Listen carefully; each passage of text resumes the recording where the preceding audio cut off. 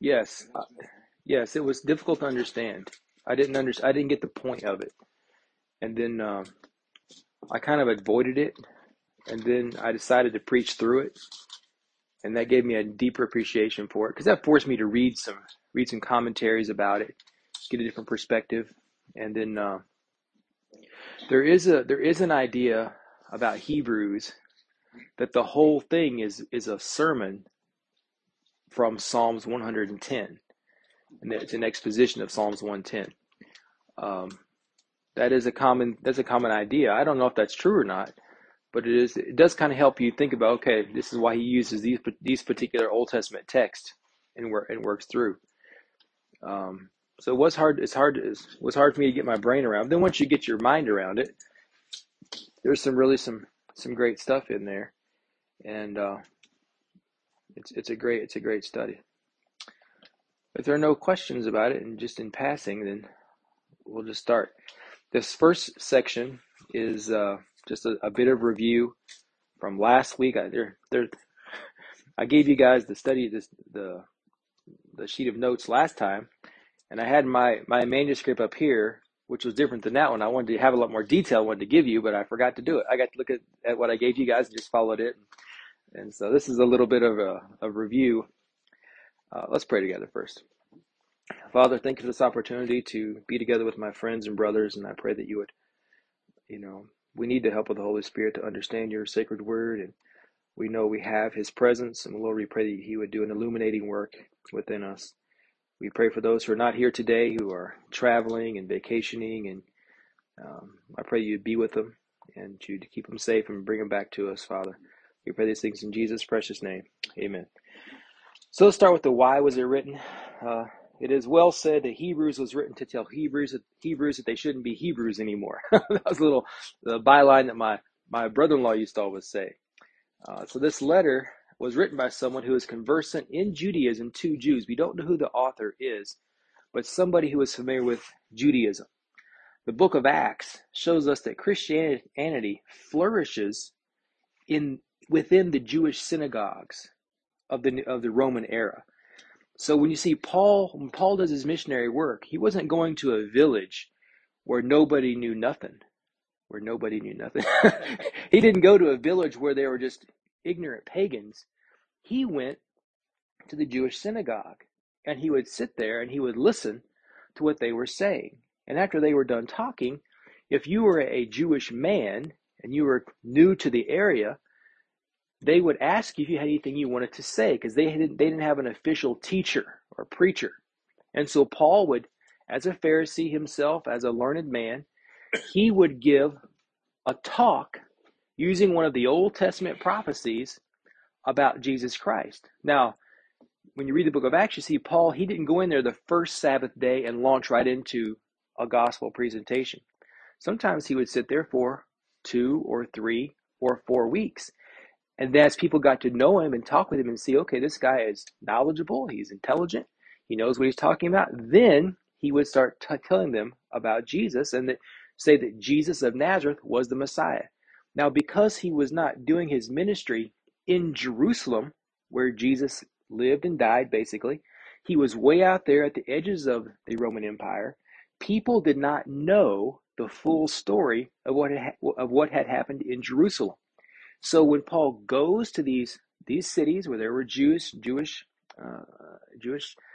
they weren't Roman citizens always. They weren't colonists, but they had Jewish settlements there, and they had the synagogue. He would go there, and he would begin his ministry there.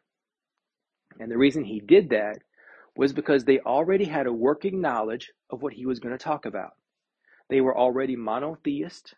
They already had regard for the Old Testament, and so he worked from a position of advantage. He knew he wouldn't have to lay as much groundwork. Now Christianity, it flourishes beyond the Jewish synagogues. It gets much bigger, but this is where it begins.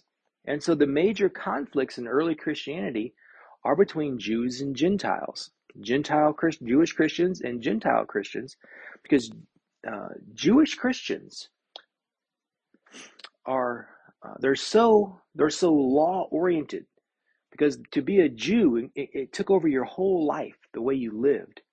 And so Paul has to tell them, you don't have to follow all those things anymore. The Gentiles, they didn't care about doing it at all, but it was a good place for them to begin. And so you see that Christianity flourishes in those in the synagogue communities. So now in these meetings, in these synagogues, there were always Gentiles around on the fringe because the Jews were a unique people.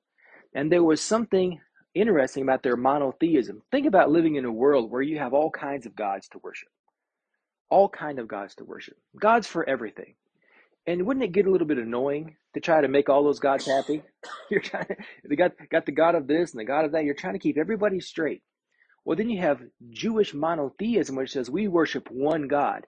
Now, the simplicity of just worshiping one God was probably attractive to a lot of Gentile people. Just one God, one offering to give, one religious rite to observe. They count me in. So they were intrigued by Jewish monotheism and the wholesomeness that the Jews had. The Jews had a moral wholesomeness that the Gentile nations did not have because their relationship with God was connected to the way they behaved. In the Roman Empire, in the pagan cultures, you could be an idolater and do anything you wanted. Sleep with anybody you wanted to do. You could kill your slaves. I mean, you could practice any form of sexual deviancy you wanted, eat anything you wanted, go anywhere you wanted, get drunk every night if you wanted to. It was just anything goes. Now, we all know that not every person who is unregenerate, not every unsaved person wants to live that way, do they? There are some people who are not born again who are basically moral people. They see that immorality causes havoc and destruction. They see that, alcohol abuse or those kind of things can take over your body and to be enslaved by sexual desire. They see, okay, that's not everybody. Not everybody lives like a dog, even unsaved people. So there's the Jews with their wholesomeness, and the Gentiles are intrigued by them. And so the Gentiles come and they listen to the synagogue, and they're welcome to come. They can't partake of any Jewish rites that are taking place, but they can come and they can listen. And then some of the Gentiles convert to Judaism, and they call them proselytes. And the first step of becoming a Jew for a man is to be what? Circumcised. Now this is kind of a big deal because in the Roman culture, a lot of their business transactions take place in the public baths. And you're standing around the public baths, and you're seeing all the guys around there. Something is going to be obvious once the circumcision has taken place. And even in 1 Corinthians, Paul talks about this. He says, if you were born again, if you come to Christ and you're circumcised, do not seek to be uncircumcised. And the Greek word there is interesting because it refers to a stretching of the skin, of a stretching of the foreskin to appear like they had not been circumcised. It's not obvious in the English, but in the Greek it's a special word. And John Gill goes into some detail about the methods by which they would do this, which are it's interesting. So these proselytes, these Gentiles who are becoming Jews, they're in these synagogues. So when Paul comes to the synagogues, there are natural Jews like him. There are Gentile persons who are just interested in Judaism. And then there are Gentiles who have converted to Judaism. That's the three groups of people that are in the synagogues. And Paul goes there, and that's where he begins his ministry, because they're already talking about the Bible, and they have this knowledge of the Messiah. They're looking for this thing to come. So this conflict within Christianity is constant until Acts 15, where there's the Jerusalem Council. Sometimes this is called the First Ecumenical Council or something like that, where they meet together at Jerusalem in Acts 15, and they decide if Gentile Christians can be saved without being circumcised or following the dietary laws. This is the big debate. The church at Jerusalem decides that Gentiles do not have to be circumcised, nor do they have to follow dietary laws, except for two things. There's two things they're commanded to observe. Number one, abstain from fornication. And you'll see this is a constant theme throughout the letters of Paul to Gentile churches is do not commit fornication. Because in that Gentile culture, in that pagan culture, fornication, ritual sex was standard practice. It was as normal as falling off a log. Nobody thought anything about it. It was not unlike the culture in which our world is now. Our world, things kind of go in cycles, but our world is definitely at a low cycle, I would say. The second thing they were forbidden to do at the Jerusalem Council was to eat blood, eat or drink blood, because when they would offer the sacrifices to idols, they would strangle them instead of cutting their throat and letting the blood drain out. Now, some people say, one guy who I like him, he's an old man in New Jersey. He says Christians should never eat a steak unless it's well done, because otherwise you're going to be eating blood. Jim, that's not right. And so there's but that's his thinking about it. He says these are New Testament church rules, right? So no eating blood. So he says no rare steaks, only, medium well would be okay, but medium or rare or medium rare as they should be. It's just sausage. Well, sausage is okay, I guess,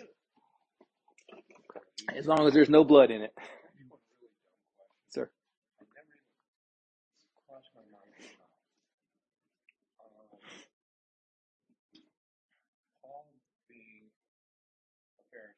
Mm-hmm. And I don't know anything about the Jewish culture, but I think it's from the movies or whatever you see.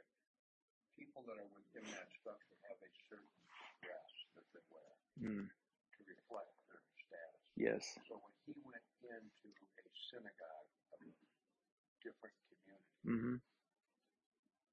I'm curious about how he would have, when he addressed with the authority of the Pharisee, or would he have as a common man? That's a good question. That's a very good question. I would tend to say not, because Jesus kind of condemns that in Matthew, where Jesus says the Pharisees, they love to stand on the corners and they love the priestly garments. They like to be noticed. So Jesus kind of condemns it. Maybe there was a lesser level of dress, that Paul would wear when he went to the synagogue to let people know, I am a Pharisee. The Pharisees had excommunicated Paul, though, officially. So, it'd be like if you've been, I guess a good illustration might be, Jock, you tell me if this would be wrong or not. If a guy has been court-martialed from the military, is he allowed to wear his uniform later on? No. So I would say maybe something like that. If he'd been disfellowshipped from the Pharisees, because he turns against them, and they cause him lots of problems. But that's a good question. That would be that's an excellent question. I never thought about that.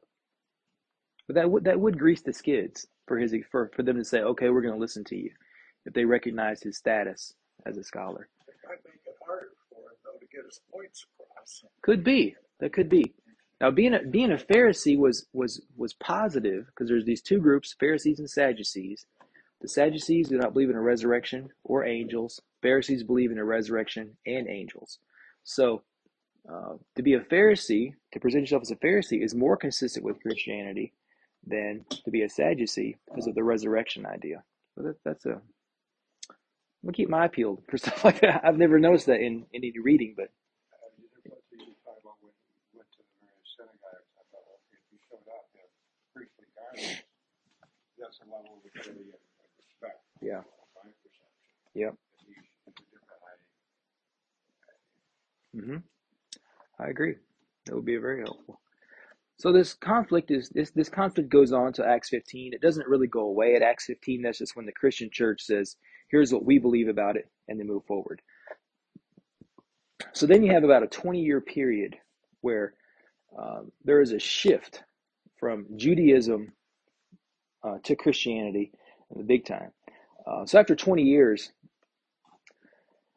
the Hebrews who are become Christians, there are a few unrealized hopes that are causing some of them to consider returning to Judaism.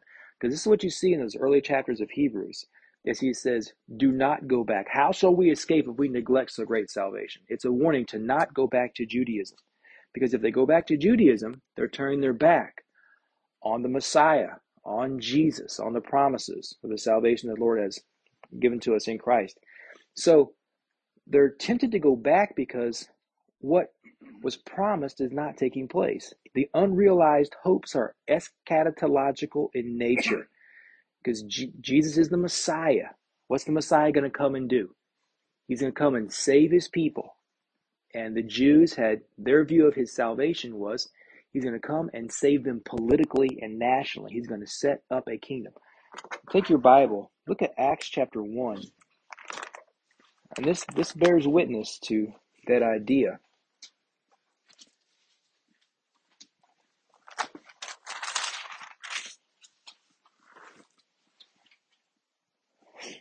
Acts chapter 1, verse 6. Acts 1:6. This is post-resurrection. Jesus has met with the apostles here. They're all together. Verse 6. So when they met together, they asked him, Lord, are you at this time going to restore the kingdom to Israel? This is their concern. Are you going to do it now? They're longing for this eschatological kingdom to come. They want to see their nation restored and established as promised in Isaiah 66. He's like, is it going to be now? Are we going to enter the grand and glorious age where we will no longer be an oppressed people, an enslaved people? We're going to be back on top. Are you going to do it now? Yes, especially them. And then look what Jesus says in verse number 7. He said to them, it is not for you to know the times or dates the Father has set by his own authority. So he doesn't say it's not going to happen, but he says this is not our concern. But you will receive power when the Holy Spirit comes on you, and you'll be my witnesses in Jerusalem and in Judea and Samaria and to the ends of the earth. And so here is the apostolic commission once again. We're going to take this good news throughout the world. It's not time for the visible kingdom or the political kingdom yet. It's still out there in the future. So, well, then you have the Apostle Paul's writings.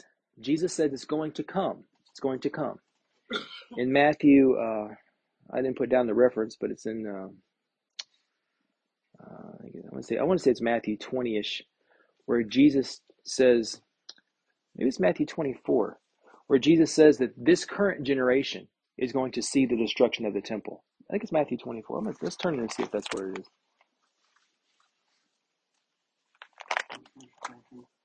Matthew 24.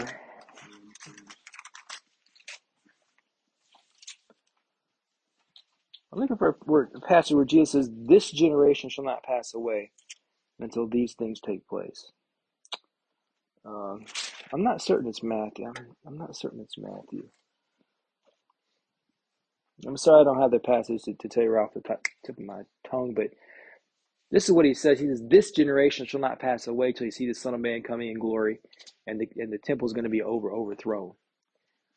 And when he says this generation, if I told you, said this generation is going to see, the World War III, what generation do you think I'm talking about? This one or one way down the road? Right now. And so Jesus said this generation is going to see it. And then you get the book of Hebrews. 20 years later, they see that generation coming to an end. And the way you measure a generation in the Bible is either like 35 years or 40 years. Some people today say it's a 20-year generation. And I don't know what you should use. If you should use a modern measure for generation or an ancient one. But when you see your generation coming to a close and Jesus has not returned yet, Jerusalem's not been destroyed, it kind of frustrates people. How long is it going to be? Yes, sir? Yeah, I think your citation was 34, verse 34. I tell you the truth, this generation will certainly not pass away until all these things have happened. Right. Thank you, Ron. 24:34. So here he is saying it's going to happen soon. And when you get to the book of Revelation, which is written probably 96-ish AD, the language is still, these things will shortly come to pass. These things will soon come to pass. I don't want to get off into eschatology too much, but those words, shortly and soon, from Revelation 1, are why some people date Revelation early, before 70 AD. Because 70 AD is a huge, huge event. Because in 70 AD, Titus Vespasian comes down into Israel. He tells the Roman soldiers that, he says, to get them to tip over this temple that was 40 years in building. It was 40 years in building, Herod's temple. So when Jesus is alive, it's not even finished yet. It's when he's there, it's not even done. So it's been done and it's been in use, and Titus Vespasian comes. He tells the Roman soldiers that in between, in the what's it called between the blocks? The mortar, the in between the blocks in the mortar, that the Jews put gold in between there. And you guys can have it. And so the Roman soldiers, they go to great efforts to tip them over, to get everything they can to sack and pillage. 70 AD, Judaism is destroyed. The central place of their worship is gone forever. Gone forever. And so Jesus says, these things are going to happen. It's coming. Now, but he also says that there's going to be the kingdom's going to come, and the Jews are worried. What's going to happen? He said he's coming, so why hasn't he come? And you kind of see Peter talking about this in his letter in 1st and 2nd Peter, where Peter says, let's turn there and read it.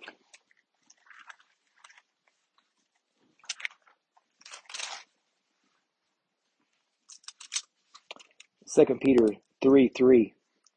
First of all, you must understand that in the last days scoffers will come, scoffing and following their own evil desires. They will say, where is this coming he promised? Ever since our fathers died, everything goes on as it has since the beginning of creation. So there's the complaint. You say Jesus is coming? Well, he ain't come yet. Now, Peter's writing this about 68 AD. Jesus has been gone for about 35 years. 35 years they've been waiting on him to come. And people are already saying, if he's coming, when's he coming? If you say you're going to meet me for lunch tomorrow at McDonald's, and you're not there in 35 years, you're probably not coming. And so that's why in this section in 2 Peter, Peter goes on to say, a day with the Lord is as 1,000 years. And you start thinking, so it could be a long time. Now that it could be a long time. That's true. But I think Peter's main point is that time is nothing to God, because in 68 AD, to be honest with you, it looks like Christianity is about to go out because it's at a low ebb, but it's going to rocket forward. It's not until the 4th century that Christianity really, well, let's say, not the 4th century, but it's the real launching point for Christianity is still in the future. It's still relatively a small movement in 68 AD. So, because the Hebrew believers, they've turned from Judaism, they've turned to Christianity, and this Messiah, this king is not coming, they think, well, let's just go back to the old ways. And the reason they think about going back to the old ways is because the Hebrews, the Jewish people, they had learned to exist within the Roman Empire. They learned how to exist. They knew how to compromise and play the political game. The Jews were forbidden to worship any god but the true and living God, right? That's in the Ten Commandments. But the Jews, they would go down and they would offer a token offering to Caesar. It was 1 pinch of incense. Everybody had to make an annual offering to Caesar. It's 1 pinch of incense on the sacred fire. And the Jews, they had worked out a system of justification for this act, that in order to keep themselves alive and keep the monkey off their back, since there really is no other God but the true and living God, what's the difference if we give a pinch of incense? And so they would give a pinch of incense, and they could work within the Roman culture. They could exist politically. You have King Herod in Jesus' time, who was a Jewish person. Sometimes people debate that, but he's political. They learn how to exist in that. But Christianity is not so squishy. Christianity leaves no quarter. Here's an example of that.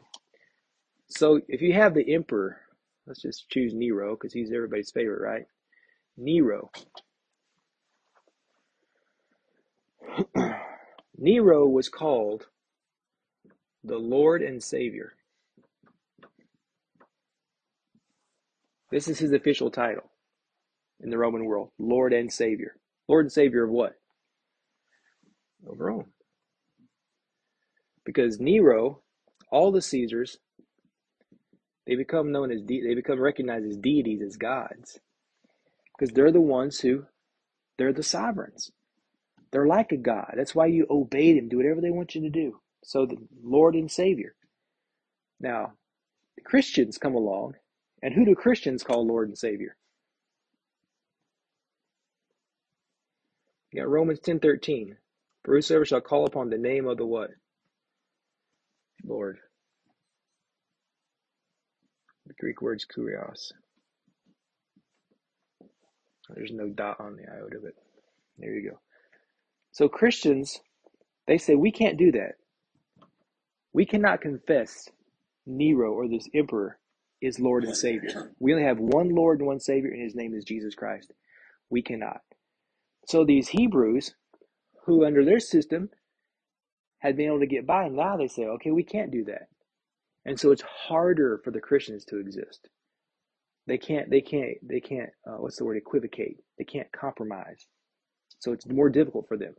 They're persecuted. It is Nero. Nero persecutes Christians big time. Big time. And there's even a rumor that his mother became a Christian. Converts. And Christianity even creeps up into the Roman aristocracy. It's working its way through. You know, Proverbs says that a spider, you can find a spider everywhere, even in a king's house, because they just get everywhere. So there's this frustration, and they're thinking about, okay, as Christians we're suffering, so why don't we go back to Judaism? It doesn't look like Jesus is coming anytime soon. Life is harder as a Christian, so let's go back to the old religion. And Hebrews is written to say, don't do it. If you leave Christ, there's no salvation. There's no salvation for you. If you abandon Christ, there's no salvation. Now, okay, so when was it written? It was written before 70 AD because 70 AD is such a big event. If it had taken place, the author would have said, you guys all know what happened at it's over. Now, I think that the destruction of Jerusalem in 70 AD is a fulfillment of the parable given in Luke chapter 20, verses 9 to 18, where you have the parable of the ruler who has a vineyard and he buys it. It's his vineyard. He goes away to a far country and he leaves managers to watch over it. And he wants to know how his vineyard is doing, so he sends a servant back to see how it's going. And when the managers see the servant, they beat him and cast him out. And then this happens 3 times. Then the owner says, now I'm going to send them my son, and they will honor my son. So he sends his son. The managers see the son, and what do they say? It's the heir. Let's kill him. Then when the old codger dies, there's no heir to take it. We can have it for ourselves. So they kill the son. Listen to what it says in Luke 20, verse 17.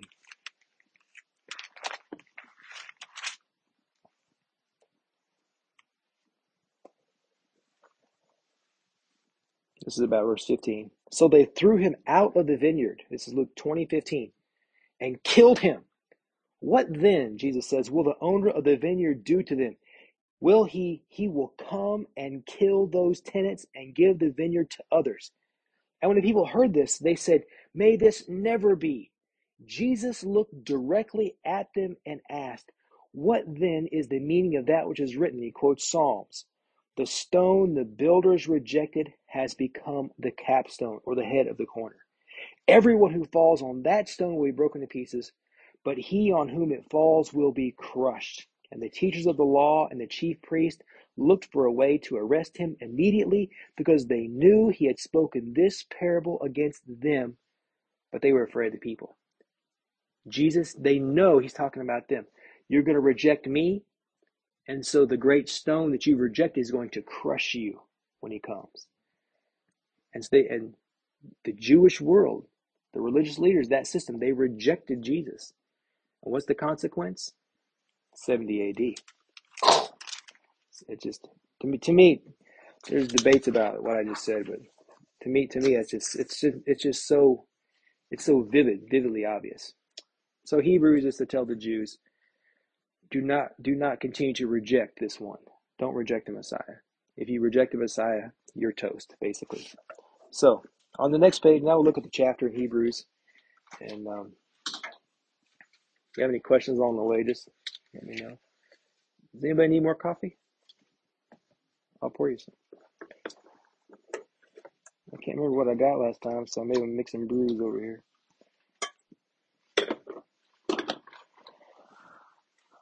So, the primary theme of Hebrews is to say Jesus is better. Jesus is the one. In verses 1 through 4, the main idea is we need to pay the more earnest heed because Jesus is the better messenger. In chapter 1, it said that the Son is superior to the angels. He is the better messenger. He's a better messenger than the angels were, better substance, etc. He's the creator, the whole 9 yards. So let's read chapter 2. It's only 18 verses, and we'll read it and work through these things. Chapter 2, verse 1. We must pay more careful attention, therefore, to that which we have heard, so that we do not drift away. For if the message spoken by the angels was binding, and every violation and disobedience received its just punishment, how shall we escape if we ignore such a great salvation? This salvation, which was first announced by the Lord, was confirmed to us by those who heard him. That's talking about Jesus. Then you have God the Father. God also testified to it by signs and wonders and various miracles and gifts of the Holy Spirit distributed according to his will. So because Jesus is the better messenger, we should pay better attention to him. Now, we kind of know how this goes. Consider the source, right? You ever said that to your kids or to somebody? Hey, consider the source. Somebody at your job is running their mouth, some peon person who doesn't matter really, and they're running their mouth, and then you're talking to your kid, and they're talking about it, and say, yeah, well, who is this person? Oh, they're nobody. Are they a manager? No. Are they a boss? No. Well, didn't matter what they say. Consider the source. My dad used to tell me this when I was a kid. He said, it doesn't matter what anybody tells you. It only matters what I tell you. I'd say, okay. So if my dad said it was law, everybody else, I was kind of squishy on it. But Jesus is the better messenger, so pay better heed to him. Verse 2 says, if the messenger angels in the Old Testament were to be obeyed, or else, and that was the implication, then Jesus' message should be given greater deference, greater obedience. We should give him more attention. Verse 3, if we have heard the message of the Son and neglect to listen and obey to the Son, then we're toast. If you do not listen to what Jesus says, listen to his message, you're a goner. You are a goner. It's a narrow path that goes to heaven. It's the path that Jesus has outlined for us. So if you don't want to listen to Jesus, you're toast. This is the warning. The rest of verse 3 through 4, this message of the Son that he gives was validated by his Father via signs and wonders and miracles. The presence of miracles is so important. When Moses came to Pharaoh, God says, Moses, go tell people to what? Let my people go. God gave Moses signs, miracles to perform. Who did Moses perform those miracles for first? Pharaoh or the leaders of Israel? It was the leaders of Israel. He comes back to them and says, hey guys, I'm here to lead you out of captivity. I'm here to take you out of Egypt. And they look around and go, impossible. No way it can happen. Pharaoh is not going to let us go. And what does he do?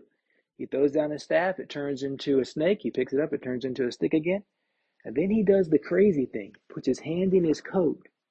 Pulls it out and it's leprous, rotting, and putrid. Puts it back in his coat. Pulls it out and it's clean. These are the first two signs he gives to Israel.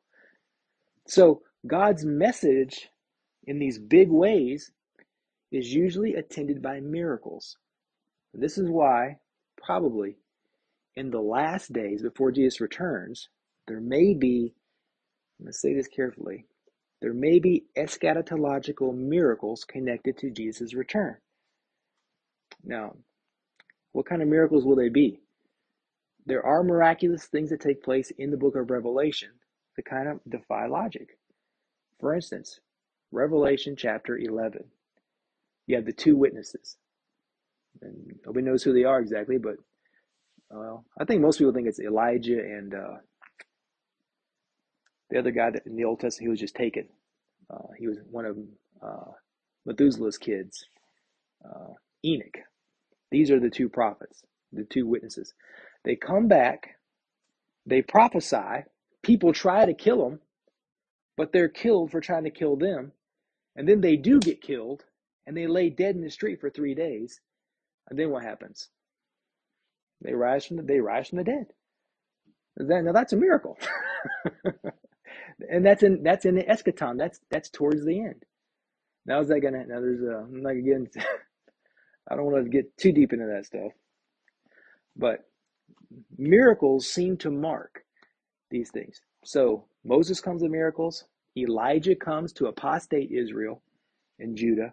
Elijah does all kinds of miracles. Elijah's taken away in a fiery chariot. And then who follows Elijah? The other guy whose name sounds almost Elisha follows him. Elisha comes. Elisha does twice as many miracles as Elijah does, which is fascinating.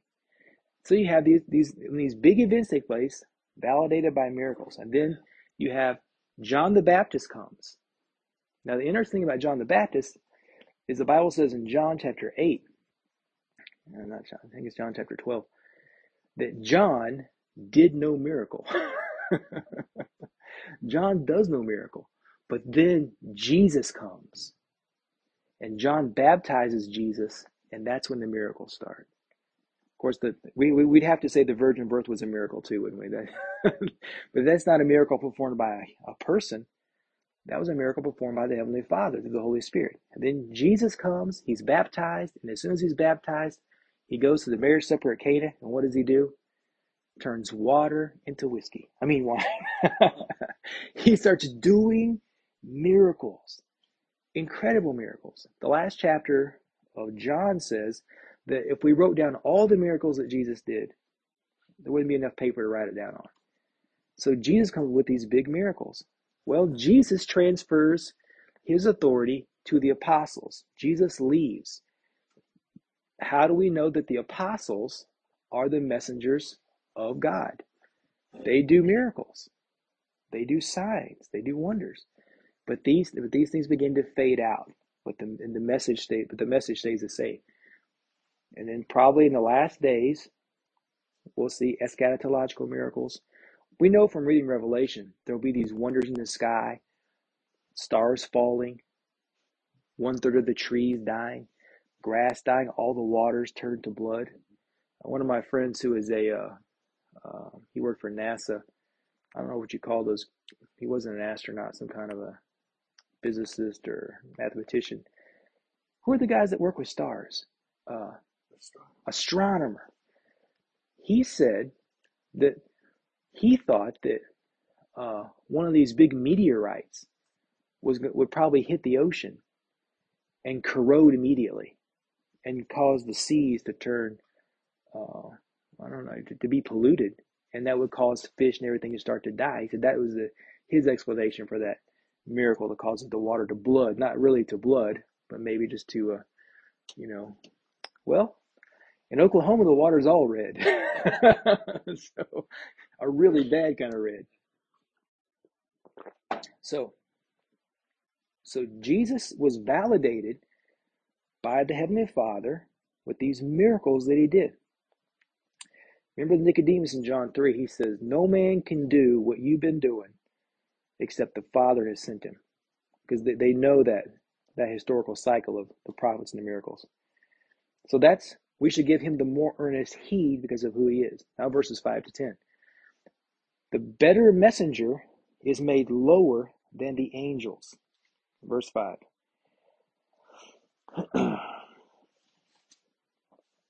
It is not to angels that he has subjected the world to come, about which we are speaking. But there is a place where someone has testified, what is man that you are mindful of him, and the Son of Man that you care for him? You made him a little lower than the angels. You crowned him with glory and honor, and put everything under his feet. In putting everything under him, God left nothing that is not subject to him. Yet at present we do not see everything subject to him. But we see Jesus, who was made a little lower than the angels, now crowned with glory and honor, because he suffered death, so that by the grace of God he might taste death for everyone. In bringing many sons to glory, it was fitting that God, for whom and through whom everything exists, should make the author of their salvation perfect through suffering. So this better messenger, better than the angels, better in office and message, but he's not better in substance than the angels. He's made lower than the angels, a lower category, you would say. Now the angels as spirits, there's an error in the sentence. Angels as spirits are not subject to the same laws of the natural world that a human is. Angels are spirits. Angels are intangible, they're tireless, they're ageless and powerful, and do not have needs of the flesh like we do. In that regard, they are better than man, yet God sent the better messenger in the lower form. Now we know Jesus was man just like you and I, because it's going to tell us in this chapter that he was tempted in all points like we are, yet without sin. But Jesus had natural fatigue. In John chapter 4, Jesus is on a journey. He comes to Jacob's well, and I don't know what it says in the NIV, an authorized version. It says that being wearied on his journey, he sat down on the well. Remember in the temptation in Matthew chapter 4, Jesus is hungry and being hungered, being tired. When he is beaten at Calvary, he cries out in pain. He feels all the things that we feel. Now you can't beat an angel. You can't make an angel cry uncle. Remember Jacob when he wrestled with the angel? And this is a striking thing. The Bible says Jacob prevailed over the angel. How do you prevail over a spirit being? This is a mystery to me, and what's going on there. Anyway, but the messenger is made. Jesus is made in a lower form than the angels. Now, before the incarnation, Jesus existed in eternity as the Logos. This is or Logos, however you want to say it. This is what Jesus existed in, and then the English is word. Now, words are basically intangible. It's an idea. It's not something we put them on paper. We can see words, but you don't have to be on. They don't have to be on paper to exist, right? They're words. So he existed as the Logos, and then he becomes flesh, which is definitely a step down. A step down. We're made in the image of God, in the likeness of God, but we are not God. We're not like he is up there in heaven. The Bible says God's a spirit. And then you have this other thing you have to kind of be on guard for. Sometimes people say that God is a man. God does have fleshly substance. Let me write this better. This word is hard to spell. Anthropo.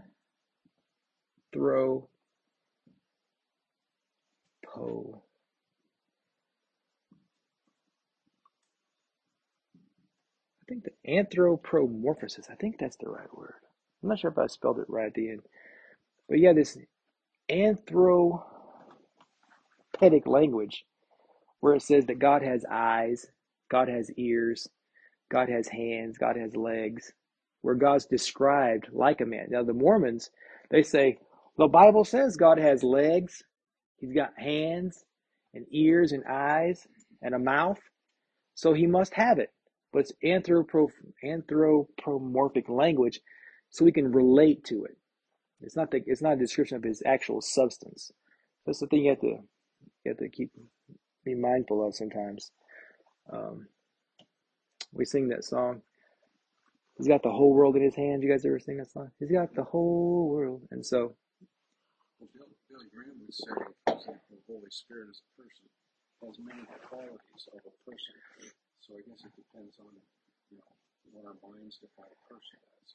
yeah, and I think sometimes the Psalms 137, I think it says, God, He knows our frame. He remembers we're dust, and we can understand a mighty arm. We can understand an all-seeing eye. We can understand an ear. That's to help us understand, to relate to God. And then, of course, we have Jesus, who is all the fullness of the Godhead bodily, and we can really relate to him, and he can really relate to us because he's lived our lives, lived our suffering, lived with our joys and sorrows.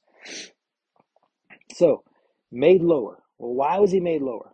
Well, we'll have to answer that in the next section, which ignore that question. But just there's the description. He says the angels, they will not rule the world to come. They're not going to be the rulers. In verses 6 through 8, this is a quotation of Psalms 8, verses 4 through 6.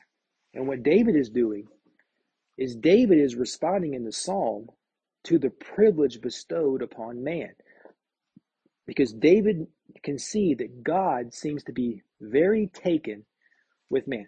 What is man that thou art mindful of him? What is the Son of Man that you quickenest him? As David knows himself and he gets to know God, he is in awe that God would have anything to do with him. And you guys may have this experience sometimes. I've had it with Valerie a lot of times. Is I think sometimes she is like an angelic being from heaven in my life, right? She's so much better than I deserve. And I think, how in the world did I get so stinking lucky? I hit the jackpot over and over and over. It's like, because I meet people who marry who they think is a wonderful person, and 5 years into marriage, that person becomes insane, goes crazy, becomes addicted to drugs, or just and I'm in awe that this wonderful person wants to be with me for the rest of her life, and then she acts like she enjoys being with me. that's the mind blower. I'm in awe, and David is in awe that the mighty God pays attention to him, and then man in general, because David has come to know what he is. He's a wretch. He's a sinner. So this is the quotation. It's not because man is so great, not because man's a higher thing. David is in awe of this. David knows man's rotten. And then the rest of verse 8 to the end of it, is we'll see a little language of the already and not yet language of the New Testament, where it says, verse 7, you crowned him, you made him no lower than angels, you crowned him with glory and honor, and put everything under his feet. And then the writer says, in putting everything under him, God left nothing that is not subject to him, yet at present we do not see everything subject to him. Now this is one of the things that makes Hebrews hard to understand, is because he just said everything's been put under the feet of man, right? And Jesus is going to be the one who's going to have everything under his feet. But it doesn't look like everything's under his feet. It doesn't look like everything's under his control. It doesn't look like the world is, he's not visibly ruling over everything now. This is the already and not yet. And I put a bunch of verses here. All these things talk about from the foundation of the world, it's already been done. Already been done. So Jesus is already on the throne, and you and I, positionally, we are in Christ positionally. Jesus sits on the throne right now in the eternal realm. Ephesians says that you and I are seated with him already in heavenly places. We're already there. Or are we here? Or are we in both places? It's the already and not yet. The kingdom is here. Jesus said the kingdom is in the heart of man. Is the kingdom here? Or is the kingdom still in the future going to be visibly fulfilled in the millennium? Well, yes, it's all those. It's the already and not yet. It's called inaugurated eschatology. It's already began, but it's not done yet. There's some big work going on here. And so it doesn't look like he's on the throne. And when you look around the world, I'm going to say this to you guys, and this is just,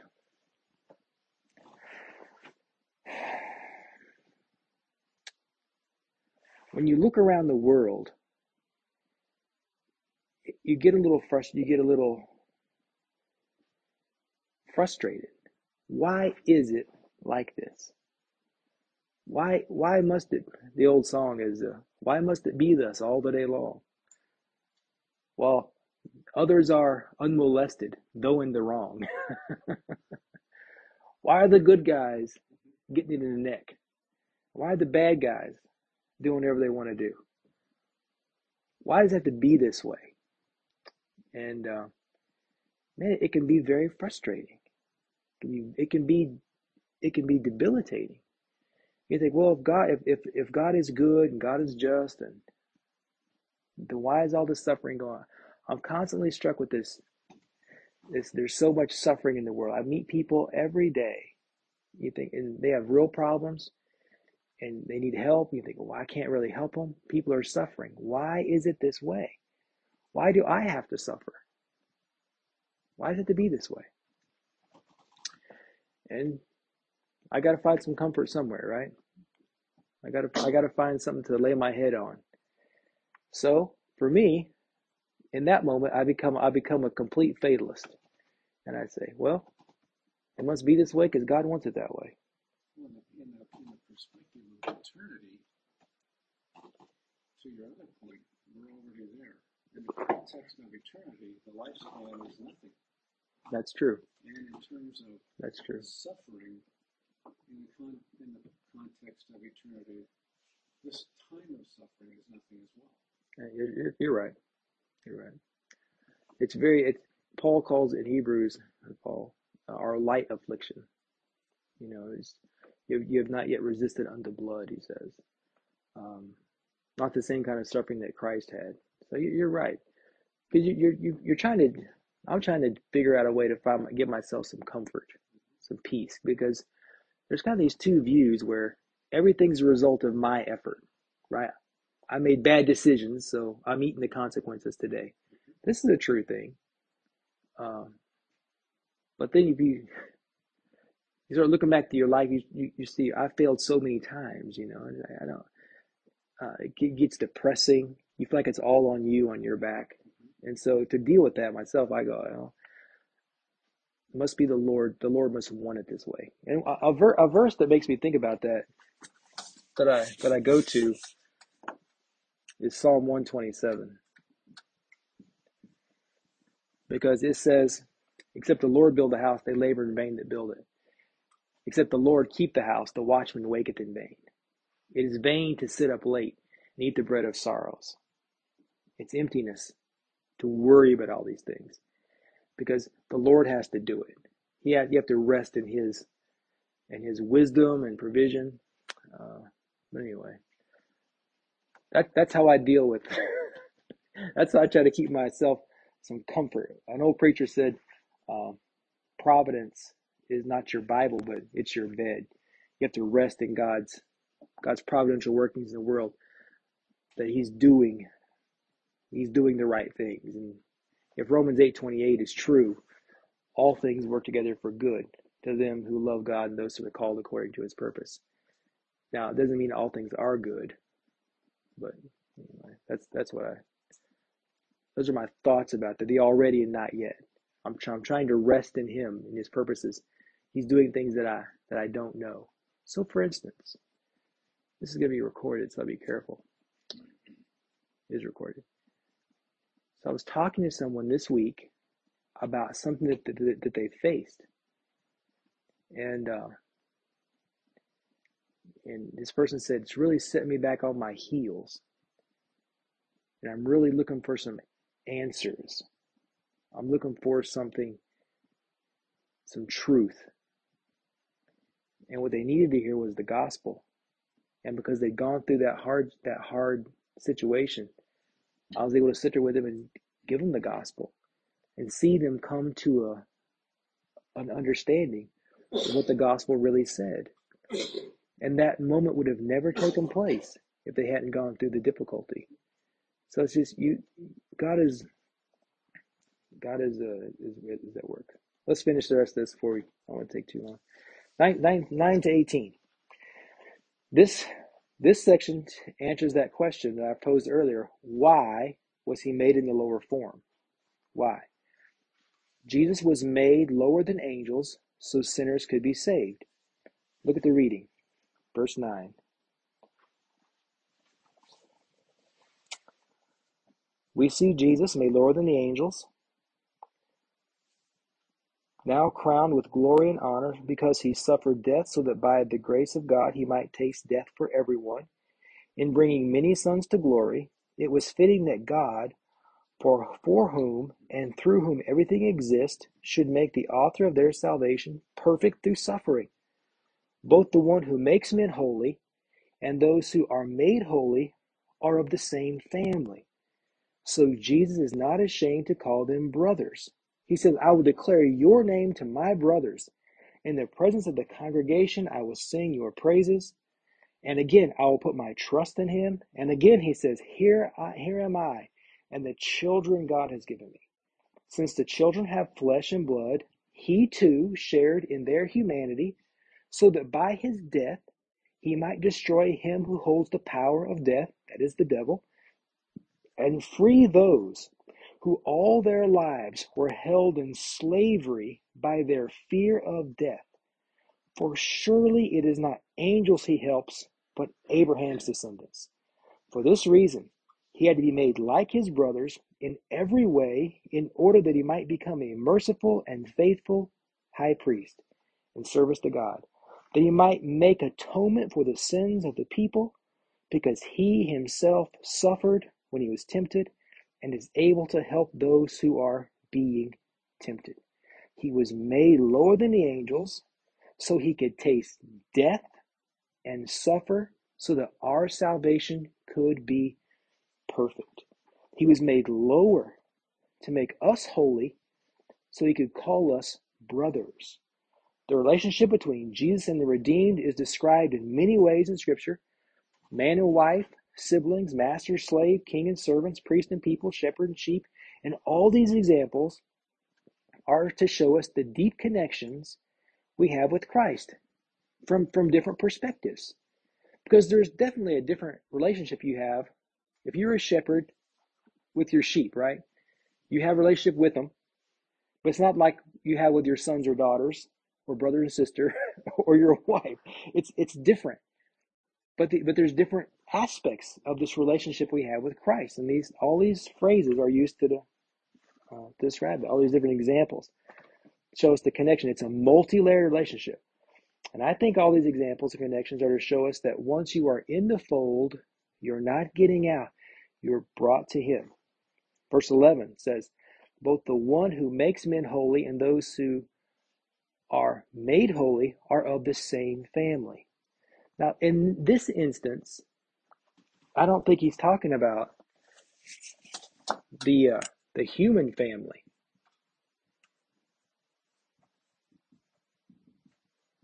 I think he's talking about the divine family.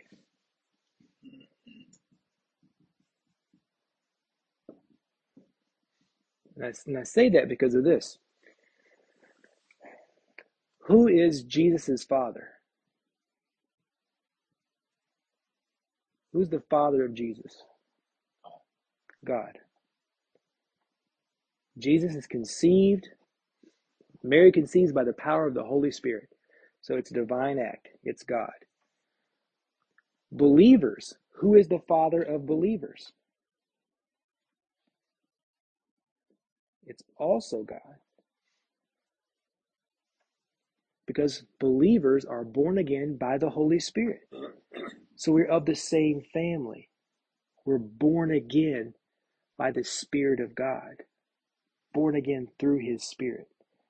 We don't come into connection with God through our own devices.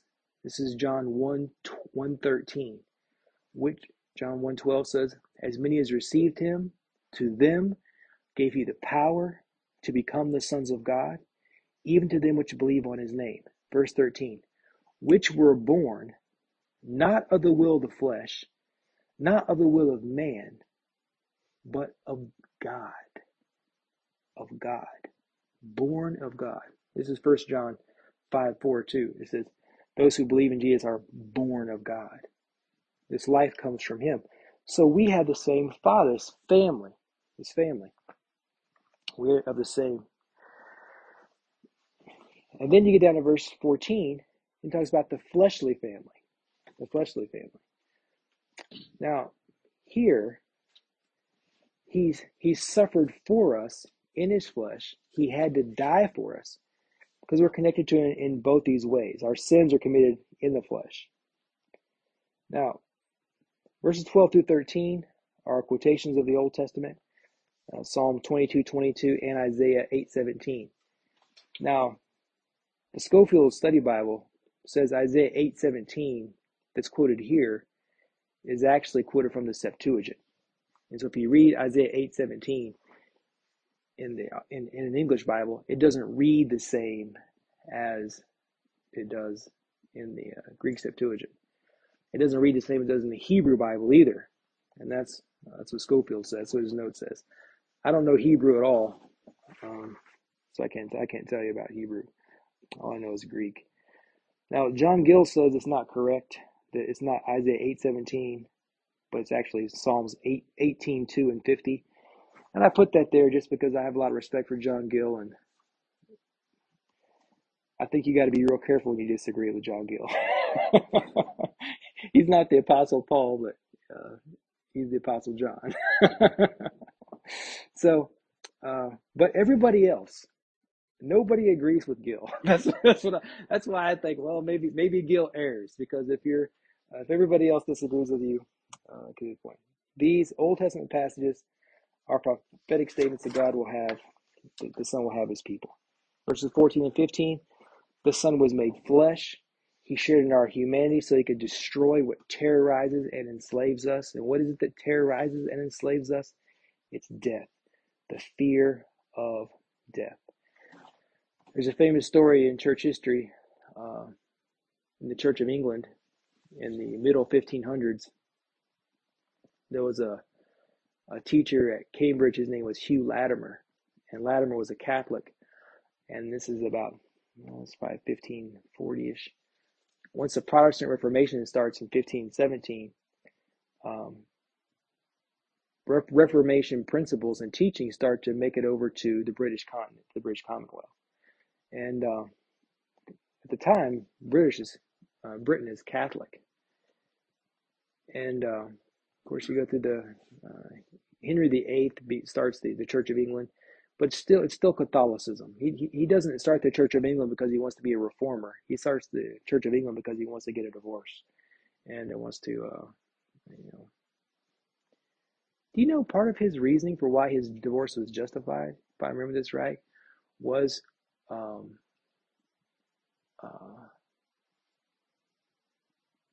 was it? It's like he thought the reason why he couldn't have a child with one of his wives was because I think she had been married or engaged to his brother. Is that right, Jock? Do you know? It said there's some kind of hinky thing about that, because he had some justification that when I read it I thought maybe, but anyway, he got divorced, and his guy cuts off his wife's head and that kind of thing. But anyway, Latimer is in the Church of England, and he is a Catholic. I mean, he's a Marian. He is a Mass guy, believes in the Mass. And then the Reformation comes in, and his cohorts around him are becoming Protestants. They're believing in justification by faith. And so Latimer, he becomes a Protestant. He becomes a true Christian, I would say. And when Mary becomes a queen, he preaches a sermon against the Mass when Mary becomes queen, because when Mary becomes queen, Britain goes back to Catholicism, full-on Catholicism. The Reformation principles are all set aside. And he preaches a sermon against the Mass, and she says, "You're dead. You're dead." So, but before they burn you at the stake, they would always give you a chance to recant. And so Latimer, when faced with his own mortality, you know what he does? He recants. he says, "I don't want to die." They let him go back to resume his work. But he's filled with guilt. He's filled with guilt. He said, "Who am I to betray the Lord? I betrayed Christ. I've committed a sin." And so he goes right back to preaching against the Pope and against the necessity of the Mass. He goes right back to preaching against it, gets drugged right back into court, and they say, "Recant," and he says, "I'm not going to recant." He goes to the stake and is burned to death. He and a friend of his named Ridley they're burned at the stake at the same time. And as Ridley is going to the stake, it's where that famous thing is. Latimer says, "Play the man, Mr. Ridley, and we'll light such a fire as the world has never seen here." And so, death is something we're all afraid of. Even Latimer, his great faith and knowledge of the Scriptures, afraid of dying. Joe Diffie, you guys know who Joe Diffie was? Country singer. He wrote that great song, "Prop Me Up Beside the Jukebox Before I Die." Prop me up beside the jukebox when I die. In that song, he says, "Lord, I want to go to heaven, but I don't want to go tonight." The fear of death is there. It's there for even us Christians. But Christians are not enslaved by fear of death, because death for us is a door from here to eternity. And when you die as a Christian, if Luke 16 is true, and I think it is, when Lazarus the beggar died, the Bible says that angels were there to conduct Lazarus from this horrible life he had into the glory realm. So when we pass into death, it's not going to be stepping into a dark hall all alone. There will be the messengers, the angels, to carry us over into the glory realm. So, verse 16, this is an important turn, I think. Jesus is not the helper of angels. He is the one who's devoted to Abraham's descendants. Now, Abraham's descendants here could be read two ways. It could be read as those who are believers. That's what Paul says in Galatians. Or the natural descendants of Abraham, or Jews. Now, which is it? I think it's Jews, because he's writing to Jews. This person is, and I say Paul, but I don't know if it's Paul. He's writing to Jews to tell them that the Jesus that he's preaching, the Jesus of Gentiles, the Jesus of Christianity, is their Jesus too. He's their Savior too. You're not cast away.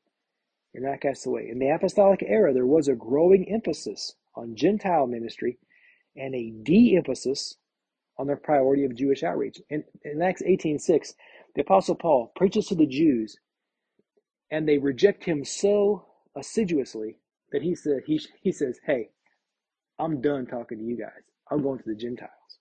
And there's a real shift in his ministry. So the Jews, they know some of these things. So the call here is to Hebrews to remind them Jesus is their only Savior. He is especially their Savior. In Romans 11:1, Paul answers this question. Has God cast away his people? Has God cast away the Jewish people? Are they outside the new covenant? No, he says. God forbid. They're not cast away. But if they're going to be brought into the new covenant kingdom, they can only come through Jesus. There's no other way in. It's still through Christ. In verses 17 and 18, the humanity of Christ is described here as being so complete that he knows exactly what it's like to be a human and to live with the many temptations and weaknesses that we are plagued with. He overcame them, but his victory did not make him pompous or arrogant, because as our Savior, he is merciful and faithful to us. Because when you're struggling with your besetting sin, whatever that may be, Jesus knows what it's like to struggle with sin, with desires, with temptations. He knows. He knows. And he overcame them. How did he overcome them? He was the God-man. He had an ability that you and I don't have. But he overcame. That's why he overcame them. It's called the peccability of Christ, which is widely debated sometimes. But his firsthand knowledge of what it's like to struggle with sin, he is merciful to us. You ever had this experience with your kids sometimes where they're really having a hard time with something and you know exactly how they felt? Exactly how they felt. You've been exact because history repeats itself, right? Technically, history doesn't repeat itself, but things do happen. So when I can remember uh, uh,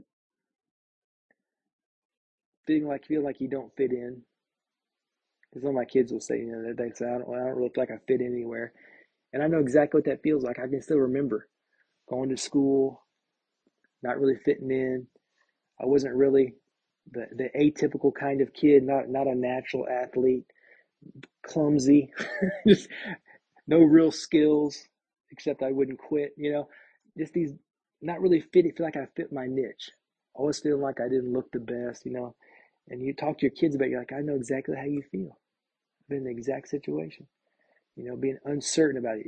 And Jesus knows all the things. That's why he can be merciful and helpful. This verse 18 in the NIV, it kind of loses something. It says, because he himself suffered when he was tempted, he is able to help those who are tempted. In the Authorized Version, it says he is able to succor those who are tempted. Succor. Like a mother takes a baby and coddles it and holds it and aids it, taking it very closely. This is what Jesus does for us. And I'm sorry I didn't mean to go 15 minutes over, but that's all I got to say about all those things. You guys have any questions on any of those things? Don't hold me to the fire on the eschatology things, because I reserve the right to change my mind on